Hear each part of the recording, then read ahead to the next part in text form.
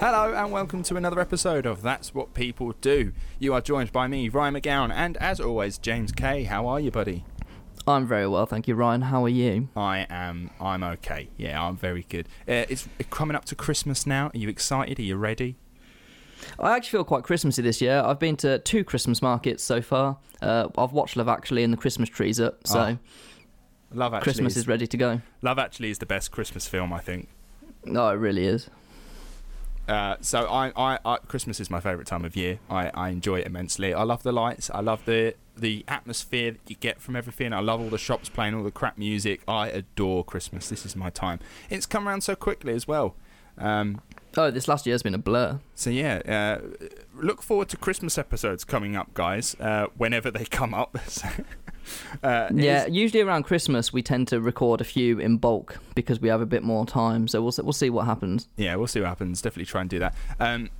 Again, apologies in advance and previously for the delay in episodes. Obviously, we have mentioned it, I think, on the last 2 where we are so busy at work. James's master's degree is really ramping up now, so it is getting a bit busier for us. So episodes obviously are coming. And yeah, so just be patient. Like, we genuinely have the best fucking listeners in the world that are so patient. In fact, we've had a couple message us recently because Spotify Wrapped for 2021 came out.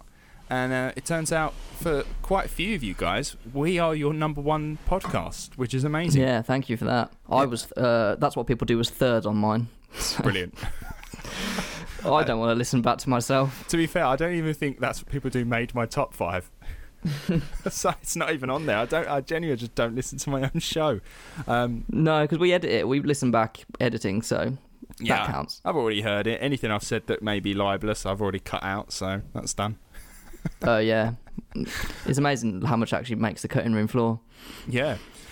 So yeah, if you guys have been listening to us throughout the year, if we have made your year, let us know. Drop us a couple of messages. It's been really nice to hear from some of you guys, especially from some of our friends down under. It's been really good to hear from you guys to let us know that we've been your favourite. We do try to respond to everyone as well. Yes, we do. We do try to respond to everyone that we hear from. Like in the UK, we have a tradition where you generally tip the postman for his service over the year. If you would like to tip That's What People Do for services provided over the year, you are more than welcome to head over to our Ko-fi page where you can donate to the show. Or if you'd like a bit more, if you'd like a bit more for your money, you can always head over to the merch store. Like I say, it's coming up to Christmas now, so if you'd like that hoodie or that top, or if you'd like a mug that you can put in your work cupboard, go head to the store. www.twpd.store and pick up some merch if you'd like a bit more for your money. So shall we crack on, James? Let's do it. Alright, so this week we are going back to the Wild West because it seems to be my favourite time at the moment. But unlike our 2-part series on Wyatt Earp, go back and listen, we're not hanging around gunslinging outlaws or hardened lawmen. No, this time we're hanging out with the native people living in the southwestern region of what we now call the United States, and one particular woman who is also amongst them, a woman named Olive Oatman. But first, my favourite bit, some context. Now, in the 1820s and 30s, con man Joseph Smith was creating and refining his new religion, Mormonism, and it was relatively popular at the time. Now, unless you were from Missouri, so it turns out people from Missouri absolutely hated the Mormons and their bizarre beliefs, so much so that they were frequently subject to violence or chased out of the state. In fact, there was even a Mormon war. Did you know this, James? There was a Mormon war at one point in American history. A war of Mormons? Yeah, Mormons fighting against the state of Missouri or federal Americans.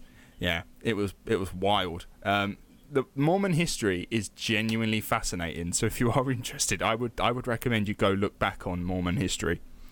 Now, a federal order during this Mormon war was put out to run the Mormons out of Missouri, or, and this is not a joke, exterminate them, like the Nazis did once. But yeah, there was Nazis just keep coming back around, don't they? You can never escape them. They're always in history. Mormons were to be exterminated if they could not be run out of the state. It's madness. Now, because of this, the Mormons were looking for a place where they could live and not be persecuted for their beliefs, which is ironic since America was kind of created as a safe haven for religion. But Joseph Smith had the answer. He proclaimed that the Mormon home was a place called Zion, a city created by the Mormons for the Mormons, where they could live in peace and marry as many women as they liked. I don't know if you know this, but polygamy was a big thing for Mormons back in the day. Yeah. I've seen some documentaries. The blokes have loads of wives. Yes. Which sounds like a great system until this will get annoying and all of a sudden you've got loads of wives. So, I think there was like one dude, I think his name is Brigham Young. I think he ran the Mormons for a time. I think he had like 30 wives. That's too many wives. That's too many wives. The dude had 2 houses. He had a house like just himself and a house where I think all the wives lived. Can you imagine? How would you even organise that? Like, did you write a timetable, like a rota for the week? I don't get it. Because I think you have like one wife is for this, one wife is for that. It's all a bit weird. It's very strange. I Yeah, don't know. now, It's a obviously- power to you. Obviously, Mormons don't have polygamy anymore. There is an extremist sect of Mormonism that does still do that, but for the most part, Mormons don't do polygamy because it's illegal. Is it? Yeah, it's illegal. Polygamy is illegal. Oh, to have actual like licensed marriages. Yeah. Obviously, I mean, if you're like in an open relationship and you want to sleep around, that's perfectly fine. Oh, absolutely. If you're married to one person and you can sleep with whoever you like and have as many girlfriends as you like, but in terms of marriage, that's not a thing. I didn't know that. Well, there you go. Well, there you go. Now, unfortunately, Joseph initially wanted to build Zion in the one state that hated them the most, in Missouri. And in 1844, when he was murdered, spoiler alert, a schism along the Mormon lines began to happen. Many people began to claim that they were having prophetic visions from Jesus like Joseph Smith once did. Many of these offshoots were put down rather quickly, but the main Mormon following was the one that was like, no, like, we'll put that down. Fuck off. Get rid of him. Kill him if you have to. Now, one survived long enough to make an impact and had the answer to where Zion was built. And this is where we meet a guy called James C. Brewster. Now, he grew up in the fledgling religion and by the age of 10 was visited by the angel Moroni, who is the same angel that visited Joseph Smith back in the day, who led him to the golden plates that would become the Book of Mormon. Now, this drew a lot of critics, but it also brought many a believer, and when Smith died, those believers began to follow Brewster and his interpretation of Mormonism.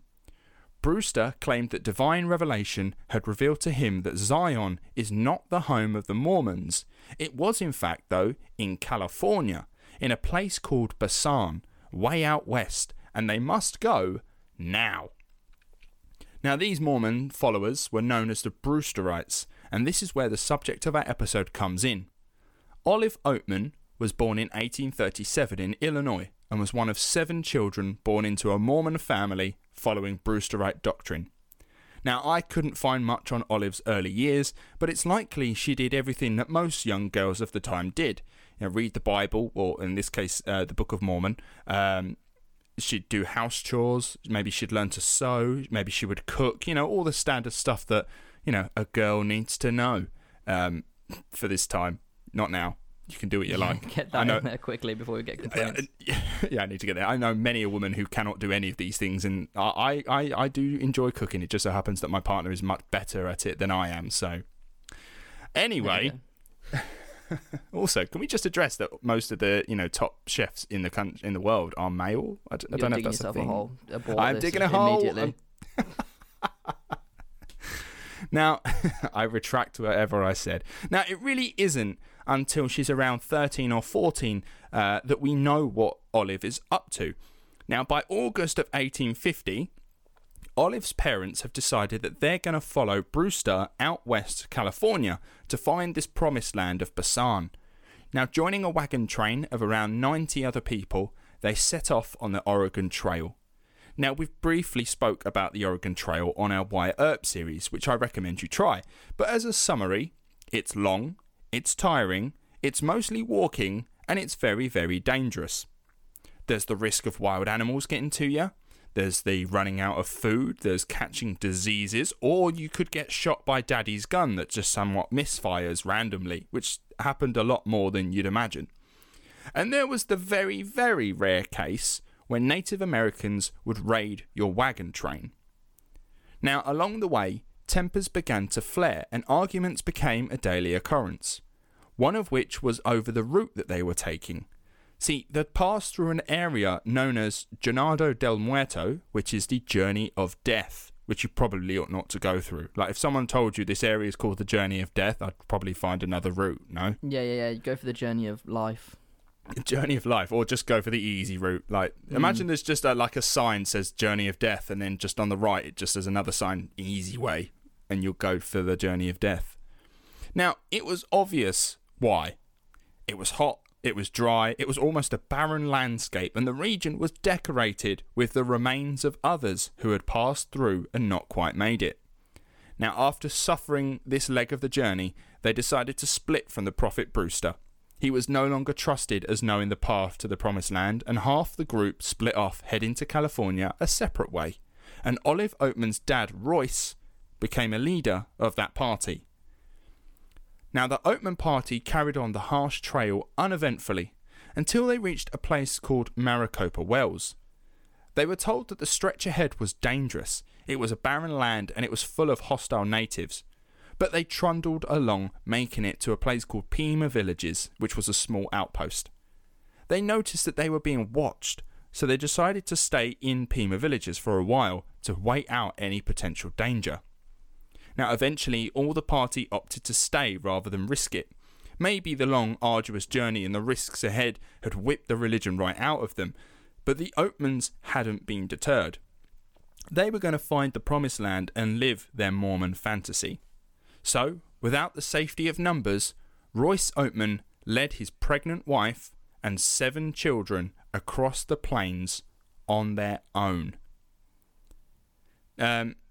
Now, I've mentioned before that attacks by native peoples on white settlers was rare, and there is actually a reason for that. See, natives were normally quite pleasant to settlers, unlike the stories that were being told at the time. Oftentimes they just wished to trade with them. Sometimes they helped them navigate the land around them, and this is because the alternative is death.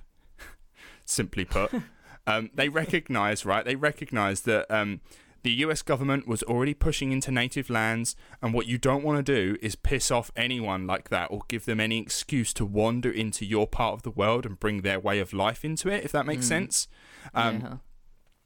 So, yeah.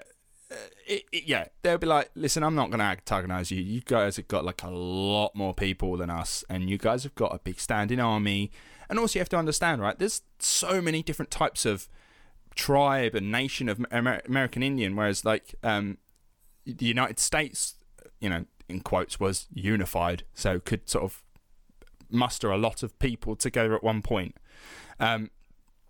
Also, it's very important to understand that when we say Indians or Native American, we do tend to lump everyone under the same umbrella. In fact, as close as I could probably try and think of it in my own little world, it would be like saying that everyone in the United Kingdom was English, which of course that's not true. There's actually 4 different... You'd anger a lot of people by saying that. Yeah, exactly. You're going to piss off a lot of people. There's 4 different countries in the United Kingdom, and they all have their unique identity. And that's the same for native peoples, okay? So take the Iroquois. People might use the word to mean a tribe when it actually is a confederacy of 5 or 6 different native tribes, which people don't seem to understand. In that is where you'll find tribes as the Mohawk, or another one called the Seneca, and they all make up like this big confederacy called the Iroquois. Then we've got like the Apache, which became a catch-all term for native peoples, so any Indian was just called Apache. Well, it turns out I think, as far as I could find out, they're actually just a tribe of their own, and they're not really related to many others. The point is, in today's America, there is over 500 recognized tribes by the US states. Like they recognize 500 different tribes. Now, there's likely more of them back in Olive Oatman's time, and some of them, unfortunately, were hostile to settlers, but most of them weren't. So, at the time, people just sort of saw Indians, Native Americans, as like this savage people that if you ever met one, they'd kill you as soon as they saw you, which, like I was saying, obviously, which is why I've spent the last couple of minutes trying to debunk that that's not necessarily the case. It's just one of those that every now and then there would be a rare incident where Native Americans would attack settlers, and because those are the ones that get heard of, you imagine that there's loads of it going around. On February 18th, 1851, the fourth day of their trek, they were approached by a group of around 17 natives thought to be the Yavapai people. Naturally apprehensive and knowing that they were effectively defenceless against these guys, Royce asked what it was that they wanted. At first, they said they were looking to trade for tobacco, which was quite common. Hoping to appease the Yavapai and send them on their way, Royce gave them what he could, and they took the tobacco. But then they demanded something else. Then they demanded food. Royce told them that he just about had enough food to feed his family on their journey, and that he didn't really have anything to spare. But unfortunately, this is one of those rare occasions where natives are not so kind to settlers. Royce, his pregnant wife, and 4 of the Oatman children were clubbed to death by the tribe. Olive, 14, and her younger sister Mary Ann, who was 7, were kidnapped by the tribe. Her family left to rot in the open, with her brother Lorenzo, who was 15, who had not quite died in the initial attack, left there to die slowly. Meanwhile, Olive and her sister Mary Ann were being forcibly marched to the native camp.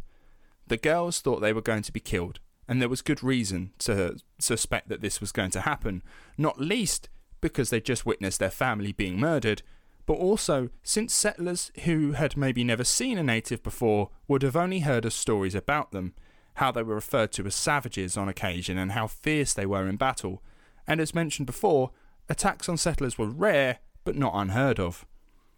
Now, stories of savage Indians scalping settlers just trying to farm and make an honest living, it's likely that these tales were spun in a way to make the white settler seem like the victim, when oftentimes the white settler is the aggressor and the native is simply just protecting themselves.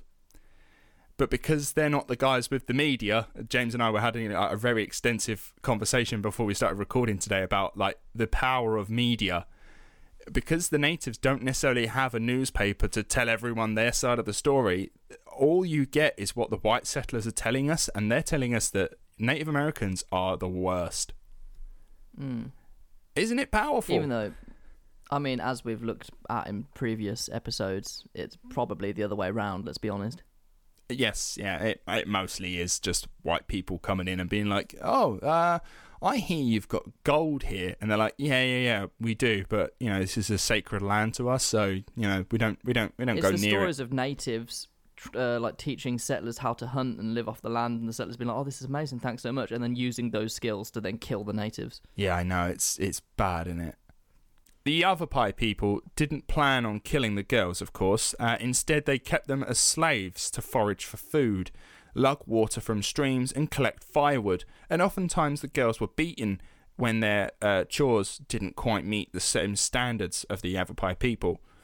Now, they never engrossed them into their culture. They were just seen as slaves at this point, less than, and that's sort of how they were treated.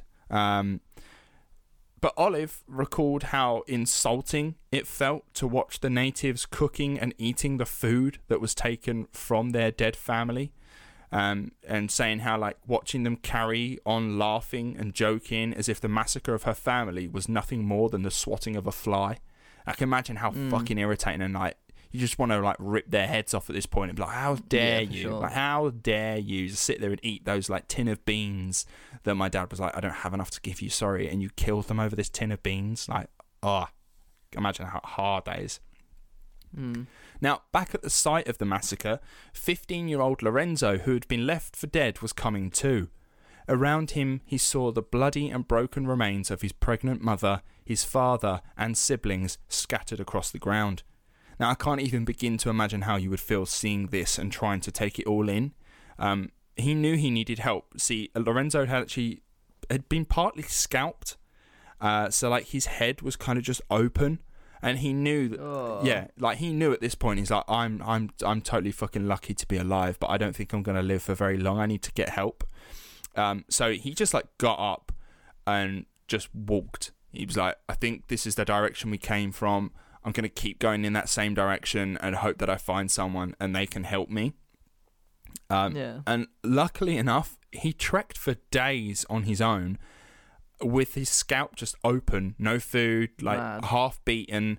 He could just about see, and he made it to a settlement and he was treated for his wounds. When he was okay to carry on, they immediately headed back to where his family had been massacred. And he wanted to bury them. He was like, listen, where they are, that's where they're going to get buried. This is what's happening. Like, I need to end this. I need to finish it. And he thinks his entire family's dead. But unfortunately, due to the volcanic rocky ground where they were killed, there was just no way of burying them at all. You could not dig into this ground. So instead, they built a cairn, which is what the family was put into, and all these rocks were just sort of placed on top of them. Now, Lorenzo, when doing this, actually noticed that 2 of his sisters were missing. He found out, okay, Olive and Marianne are missing. And so convinced himself that they were alive and was determined to find them one day. But that's if they could survive their time with the Yavapai people. Now, having spent nearly a year with them, Olive and Marianne would be forgiven for thinking that this was their life now. Both the girls were adept in learning the language of their captors. They did their best to not antagonize them. However, one day, another tribe came into town. Now, these were the people of the Mojave, and they had come to trade. Now, among other goods, the daughter of the chief, Topeka, saw both Olive and Marianne and the state that they were in. She wanted to purchase the white girls. The Yavapai rejected the first offer, but the second offer of 2 horses, food, blankets and beads proved too tempting an offer, and before they knew it, the girls were walking for days again to another camp with a new tribe, unaware of what was in store for them. Now, before I carry on, I'm just trying to get into the mind of the girls and how they were thinking at this point. Like, you've spent nearly a year with these nasty tribe that they're not brilliant to you, but I can just imagine, right, and this probably sounds really weird, I can just imagine that you'd want to stay where you were. If I'm to sort of try and explain it in the way, the girls' only interaction with native people has been such a horrific ordeal that they probably expected the same treatment, if not worse, from this new Mojave people that have just taken them away. At least they'd begun to learn the language of the Yavapai captives they had, so they could maybe somewhat predict the mood at times. Whereas now they're just going to somewhere new where maybe the language differs a little bit, or is a bit of a different dialect, and they maybe just don't understand what these guys are about. Maybe they just assume they're the same. I don't know. I wonder, you'd think, no, I'd rather just stay. I know, I understand this. It's shit, but I understand it. Yeah. Yeah, I don't know. You don't know if you're going to go to somewhere where you're going to be tortured or something, for example. No, exactly that. You don't know if these guys that are taking you could be fucking worse. These guys might be the guys that kill us. These guys have not. The guys that I've been with for a year now, and they haven't killed me yet. So that's a bonus. These guys, I don't know what they're about. Now, luckily for them, the Mojave were a more peaceful people. Ooh. Now, yeah, I know, right? Yeah, they built that up, and it just was like, no, these guys are fine. Now, immediately, the girls were taken in by the family of the chief. His wife and daughter took a very keen interest in the girls, asking them lots of questions and caring for them. Olive and her sister were no longer slaves here. They were treated kindly. They observed from both tribes that women worked just as hard in the community as men do, and they were expected to do the same. Unable to hunt or deal with the mess that came with preparing animals for food, the girls were given land to cultivate and farm crops on. They were expected to contribute to the community and assimilate into the culture, and they did. They quite took to it. In fact, in time, Olive was given a clan name. She would be called Och. And she was also given a nickname, which supposedly is a very common thing among the community and showed a level of affection for one another, which is kind of cool. But these nicknames they're not all nice nicknames. It does seem, funny enough, that the Mojave people understood roasting one another and sarcasm, maybe, which I find quite funny. Since Olive's nickname apparently was Spencer. Now, I've tried to do some digging into what this name means, and some sources say it has something to do with unquenchable lust or thirst, and others say it has something to do with being barren and unable to have children. So, fucking hell. Yeah, I know. So it's probably like you're taking the mickey out of this one thing, and that's your nickname. That's kind of what you're known for. So it's either like and they're quite nice to her. Like, they're nice to Olive and her sister. They're not horrible, but they've given her this awful nickname. They're like, oh, so you're like Eva. You know, they think she's a bit of a layabout or so. Like, maybe she lays with a couple of men, and she's unable to produce children from the process of doing that. So they just assume that she's barren. She can't have kids. Maybe, we don't know. But what a name! Like, that's your nickname now. You're known for either being a horny devil or you can't have kids. I mean, hey, if they're not killing you or treating you badly, call me what you want. Yeah, that's fair. Now, Olive would never have biological children in her lifetime, so, you know, it could be true. It might be that she was just unable to have them. But the most striking feature and biggest clue we have to suggest that Olive assimilated into the culture was her distinctive chin tattoo. Now, whilst I do that, James, you're going to quickly Google on your mobile Olive Oatman and then have a look at her chin tattoo, because I'll be honest with you, I think it looks really cool. Whoa. Obviously, I've got pictures here that have been colorized. The colorized ones are my favourite. It looks kind of like, the black and white ones, it looks like she's had some sort of deformity. They look like scars. Yeah. It basically looks like her mouth just extends further than it should. Yeah. So, I mean, it is for cool, those obviously listening, this is not good podcast material. So I will describe the tattoo for you. I mean, by all means, have a quick little Google or jump on our social media where you'll see a very well put together picture by myself that shows her lovely chin tattoo.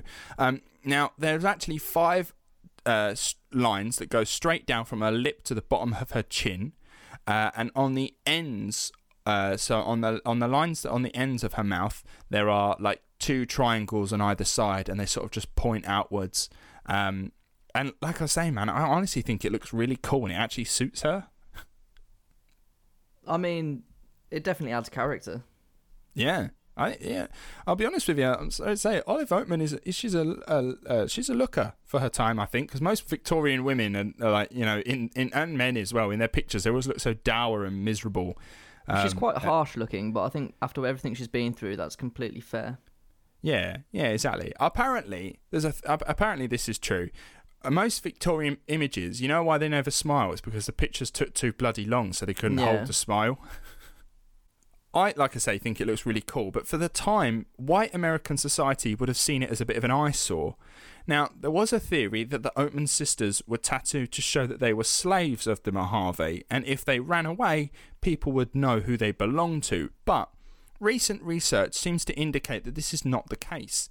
It seems that it's actually very common for Mojave women to have facial tattoos. It seems to have been a way to identify one another in the afterlife, and giving both Olive and her sister the same tattoos appears to be a sign of affection, hoping that they would be able to join the Mojave in the afterlife, which seems quite nice. So that almost gives credence to this idea that maybe Olive did assimilate into the culture and actually didn't mind being part of it. I don't know. What do you think, it does James? seem that way. Yeah. Maybe there's a bit of Stockholm syndrome as well. Oh, possibly. Another sort of a bit of evidence, apparently, as to why she was comfortable in him is actually the way the tattoo was done nicely, in terms of it's not not done badly. It's that the lines are clean, everything looks nice and clean. The tattoo's good, and they're saying that obviously a tattoo at this time in history is not like an easy sit down session like we have now. It's a harsh thing, like it's on your face as well, like it would be a bit uncomfortable. So if you really don't want it done, they think that it would either be half done or it would look really messy. But the fact that it looks clean suggests that maybe she was okay with it being done. It does look clean. It does look very well done. It would be is it called stick and poke, needle and poke, whatever, where they call it? Yeah, exactly. It would hurt like hell. It would hurt, and it's a long session. Now, as assimilated as Olive was to the culture, her little sister Mary Ann never really took to it so much. Olive described how her sister yearned to join the better world where her mother and father had gone, which sounds really sad. That's not very nice. Like, she's only 7 when her parents died, and even like a year or 2 later, she's like, I want to just join that better world that my mum and dad are in. I don't want to be here. Now, unfortunately, she would get her wish. Between 1855 and 1856, there was a drought, and food was scarce for the community. Olive and Mary Ann had been with the tribe 3 or 4 years at this point. Olive now 17 and Mary Ann now 10. The tribe did their best to ration out what little food they had, and Olive and her sister lived on gruel that was barely enough to sustain them. Now, Olive would go out, wander for days on end, looking for birds' nests filled with eggs. Maybe she'd like pull roots from the ground that would be enough to like make a stew, but it just wasn't enough. Unfortunately, Mary Ann wouldn't survive. She died of starvation aged 11. Now, local tradition dictated that the dead would be cremated, but the chief's wife pleaded with him on Olive's behalf to let her bury her sister according to her own traditions out in West, which he dutifully allowed. The chief's wife she sounds like a good egg. Yeah, so the chief's wife and the chief's daughter are the two that like really kind of took to Olive and her sister. In fact, I think Olive says about the chief's wife as almost being like, you know, the kindest people that she's probably ever met, and how nice they were to her. She has nothing but nice things to say about them, which is really nice to hear. Now, with the death of her sister, Olive likely went all in with the tribe. You see, her last contact with her former life was now gone. Bear in mind, she has no idea that her brother Lorenzo survived. So all she knows is it's her and her sister, and now her sister's gone. There's nothing to sort of connect her to the Western world anymore. So you might as well just go all in. The Mojave were her family now. It's not like she didn't have a chance. It's not like she didn't have a chance to rejoin her old life either, which is really interesting here. So the Mojave on many occasions told Olive that she could go back to her old life at any time, but that they would not be the ones to take her, which sounds harsh, but it's actually a very smart thing from them, and it's simply to protect the tribe. You see... Oh yeah, sure. If they rock up with this white girl... Absolutely. They're going to assume that she's been kidnapped. Absolutely. See, if a white settlement saw a group of natives bringing back a white girl after years away wearing traditional gear and a face tattoo, I mean, it's likely there'd be deadly repercussions for the natives, it's not going to go down well. No, absolutely not. And bear in mind as well, the native clothing, traditional gear that they wore, especially for women, they never wore anything on the top half, so they just wore like some sort of like a skirt or a bottom half just to protect the goods downstairs. But they just wore everything topless. And Olive and her sister became accustomed to doing that as well, so they were just totally fine with it, as far as we know. So imagine if she just rocked up and they're like, "Okay, that's what the fuck have you done to her? We're gonna kill you all for that." If Olive wanted to leave, she could do so on her own terms, but she never did. Now, she also had a couple of opportunities to leave with white settlers who came to the camp. You see, a group of white people came to the camp looking to trade. Olive actually hid away to make herself not known to them, which is interesting. And another opportunity arose when around 200 white men came to live around the tribe for a week, surveying the land for a railroad to be built. Olive never once made contact expressing a desire to leave, which is interesting. Now, of course, we could say that maybe the Mojave was saying, look, you're not allowed to leave, you're not allowed to go out, you're not allowed to interact with them because it protects the tribe.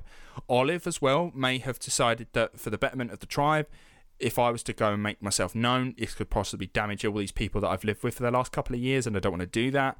Or maybe she just thought, I don't really want to go back. We don't know which one's which, but what life has she got to return to? Exactly. Her life is with the tribe now. Exactly. She has no money, she has no family, she's nothing. Absolutely nothing. At least here, she's built up a life for about 3 or 4 years. Now, back to Brother Lorenzo, who's now in his early 20s. He's doing all right for himself. He's joined many expeditions with explorers and prospectors, hoping to one day come across his sisters or find some morsel of information that could help him find them. I have to give credit to Brother Lorenzo here, because even in his early 20s, 4 or 5 years along the line, he's like, no, I'm going to keep looking for them. They're out there somewhere, and I'm going to keep looking for them until I find them. And I take my hat off for him. Good persistence. So Lorenzo went out. He was trying to find as much information as he could. He even asked the governor of California for help in the search. Now, they wouldn't help him. They were like, we've got no power to help you, sorry.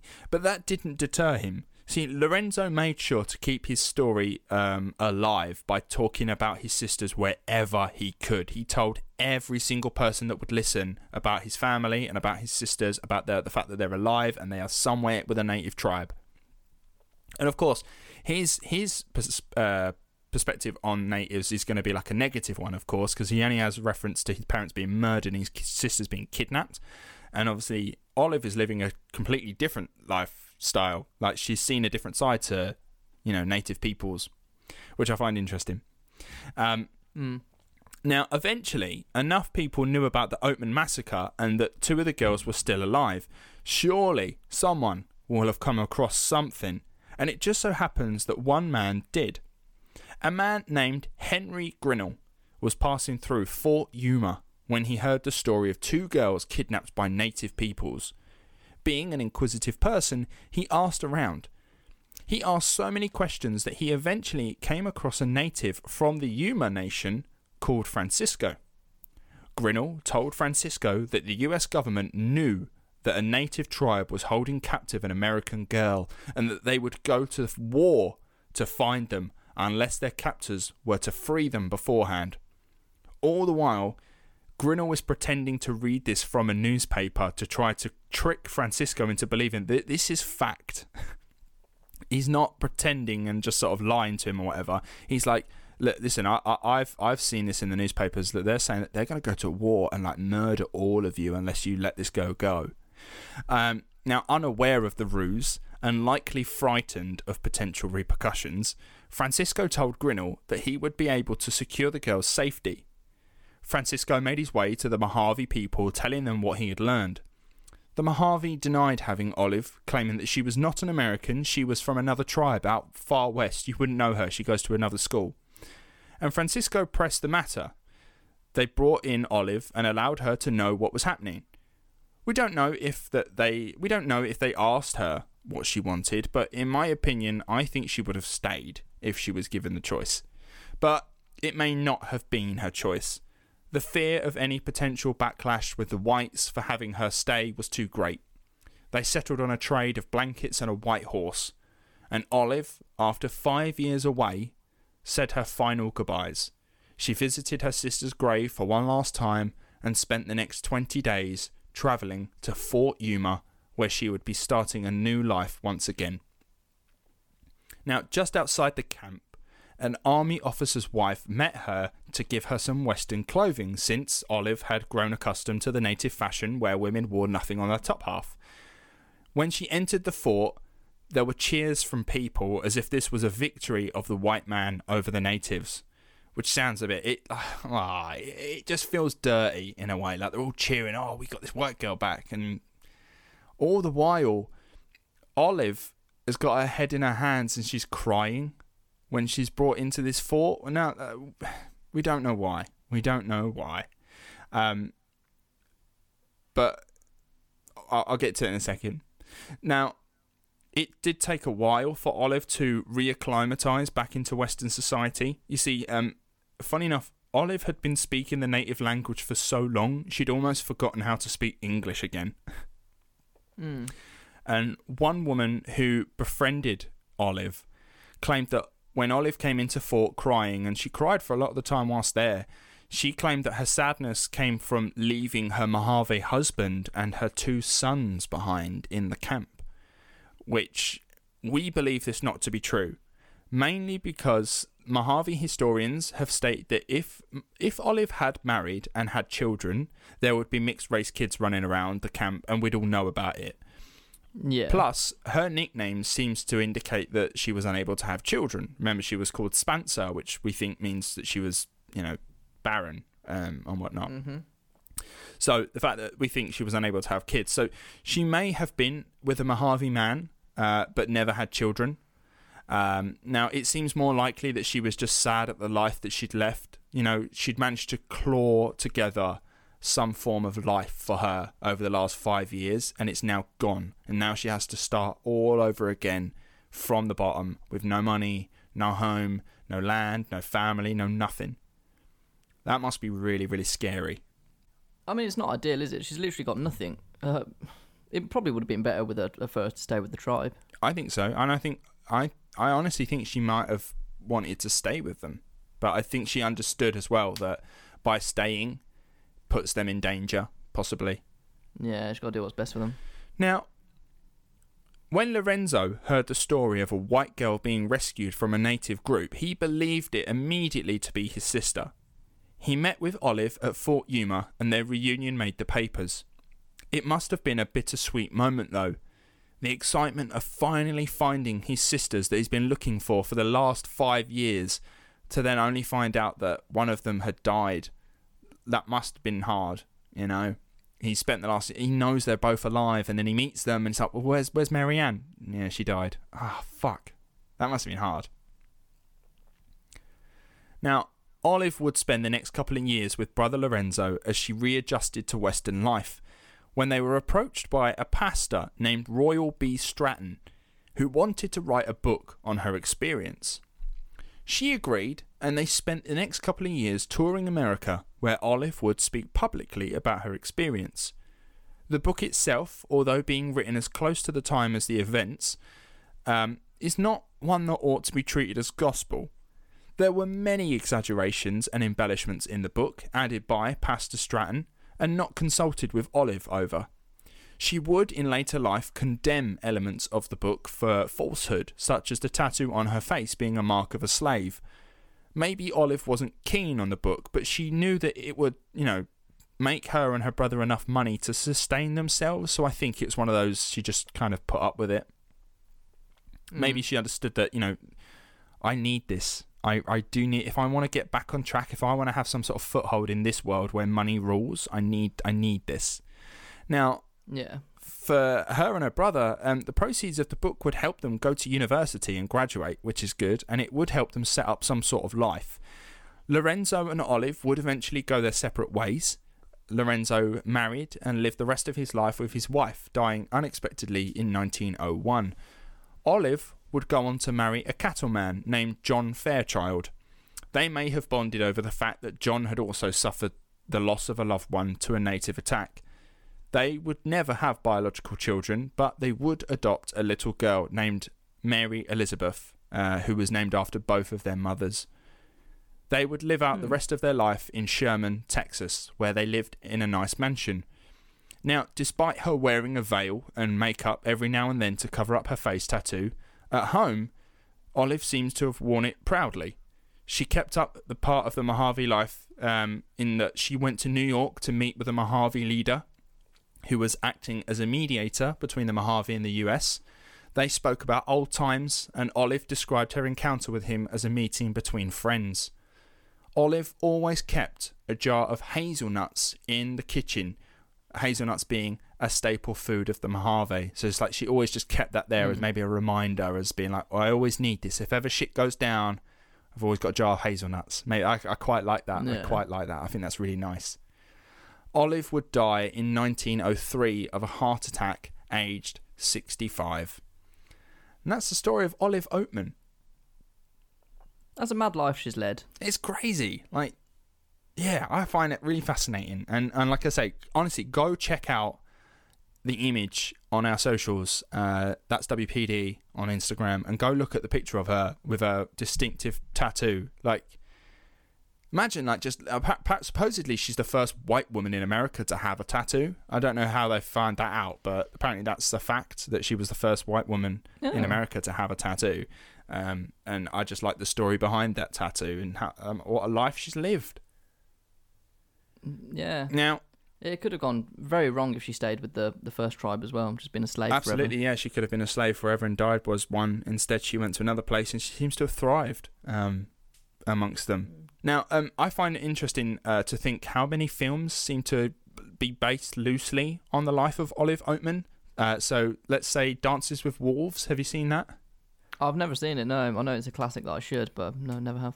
It's a classic, yeah. Kevin Costner, American general or whatever, in like he joins as natives and lives with the natives for a bit. And I think there is a white woman in there that I think is loosely based on Olive Oatman. Avatar, you know. Yeah. I've seen Avatar. Yeah, like Avatar's kind of like that, where he's like joins the natives and he sees a different side to them. The Last Samurai. Yeah, even though that film just makes no fucking sense. These are all the same story, do you know what I mean? Like, but there is a recurring theme, I find, having looked back on these now. And that theme is, if you stop being prejudiced and spend time with and learn about something you don't know, you become more sympathetic toward it. Is my lesson that we ought to learn. That is true. I think it could be said a lot in modern society as well. People are very happy in their way of life, and they're not even interested in learning about other people's ways of life. They just assume they're wrong. No, absolutely.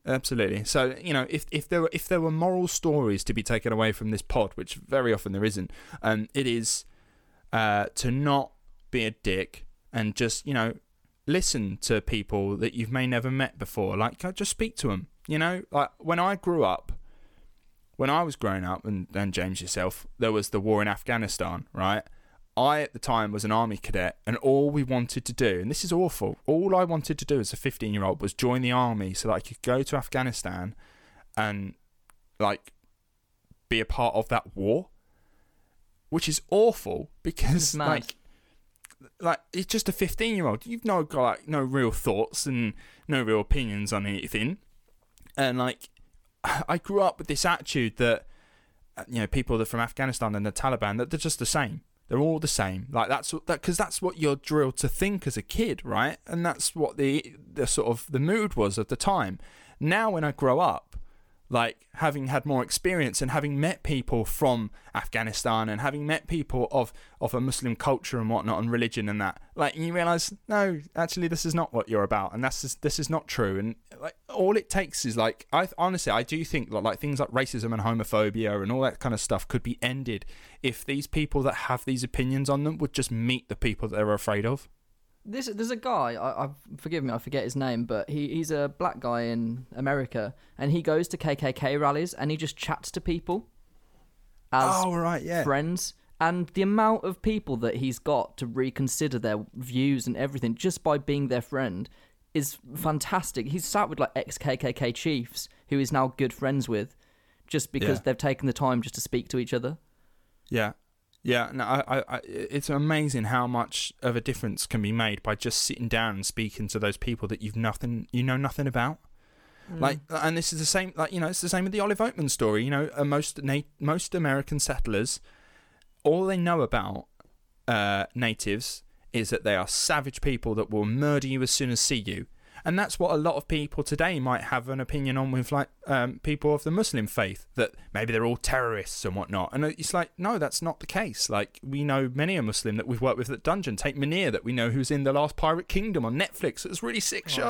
One of the funniest men I've ever met. Munir's such a lovely man. Like, he's such a great guy. And you think, if I could get those people that are racist toward, like, Muslims or whatever, or have this opinion about Muslims in general, who put them under the same umbrella, if I could get you to sit down with Munir for 10 minutes, like, you all your prejudice about them would just change.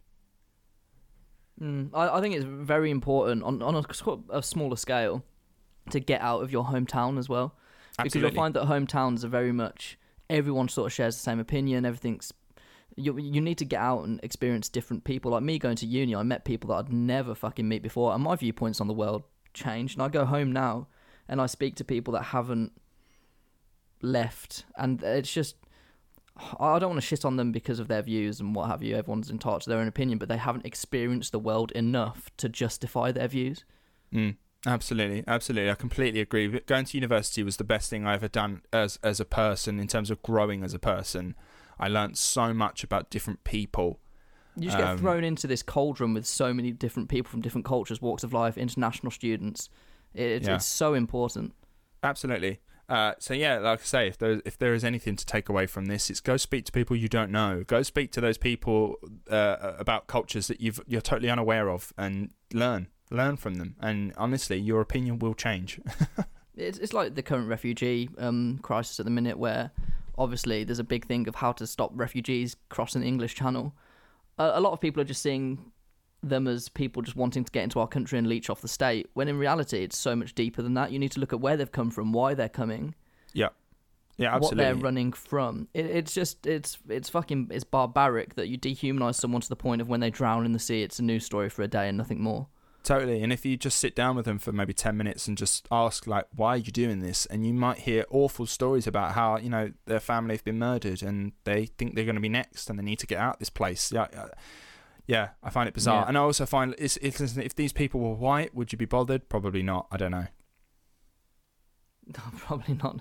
There's a lot we can learn from each other, and it's important to learn from each other. If we can look back in history, a moment where this has happened during the Second World War, or it might have been the first, one of the world wars, there's been two. Britain took in a lot of Belgians. Like, we took in a lot of Belgians who were like running away from war, and we took them in and took them into our homes and looked after them and said, listen, you can stay as long as you need to, like, this is a safe haven for you. And yet 80 years on, it's happened again, but we don't like them because they're brown. It's so dumb. But then in the Second World War, obviously with Kristallnacht and Kindertransport, we took in a lot of Jewish children to just harbour because the Germans allowed them to escape the country. Yeah. And obviously they weren't persecuted as much as they were in Germany, obviously, but they were still subjected to quite vicious anti-Semitism in this country. Oh, for sure. Yeah, no, we weren't perfect back then either.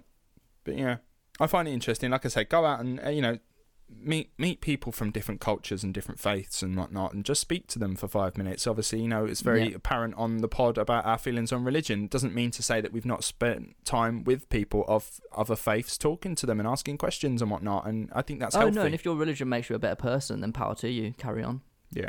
Yeah. So anyway, I hope you enjoyed our episode on Olive Oatman. I hope it's been insightful. I hope it's encouraged you to maybe look a bit more into old-timey Western America, because there are some fascinating stories around that era. I would advise anyone. I love how we say old-timey America was when, 100 years ago? I know, isn't it mad how like America's history is just like 5 minutes for British history?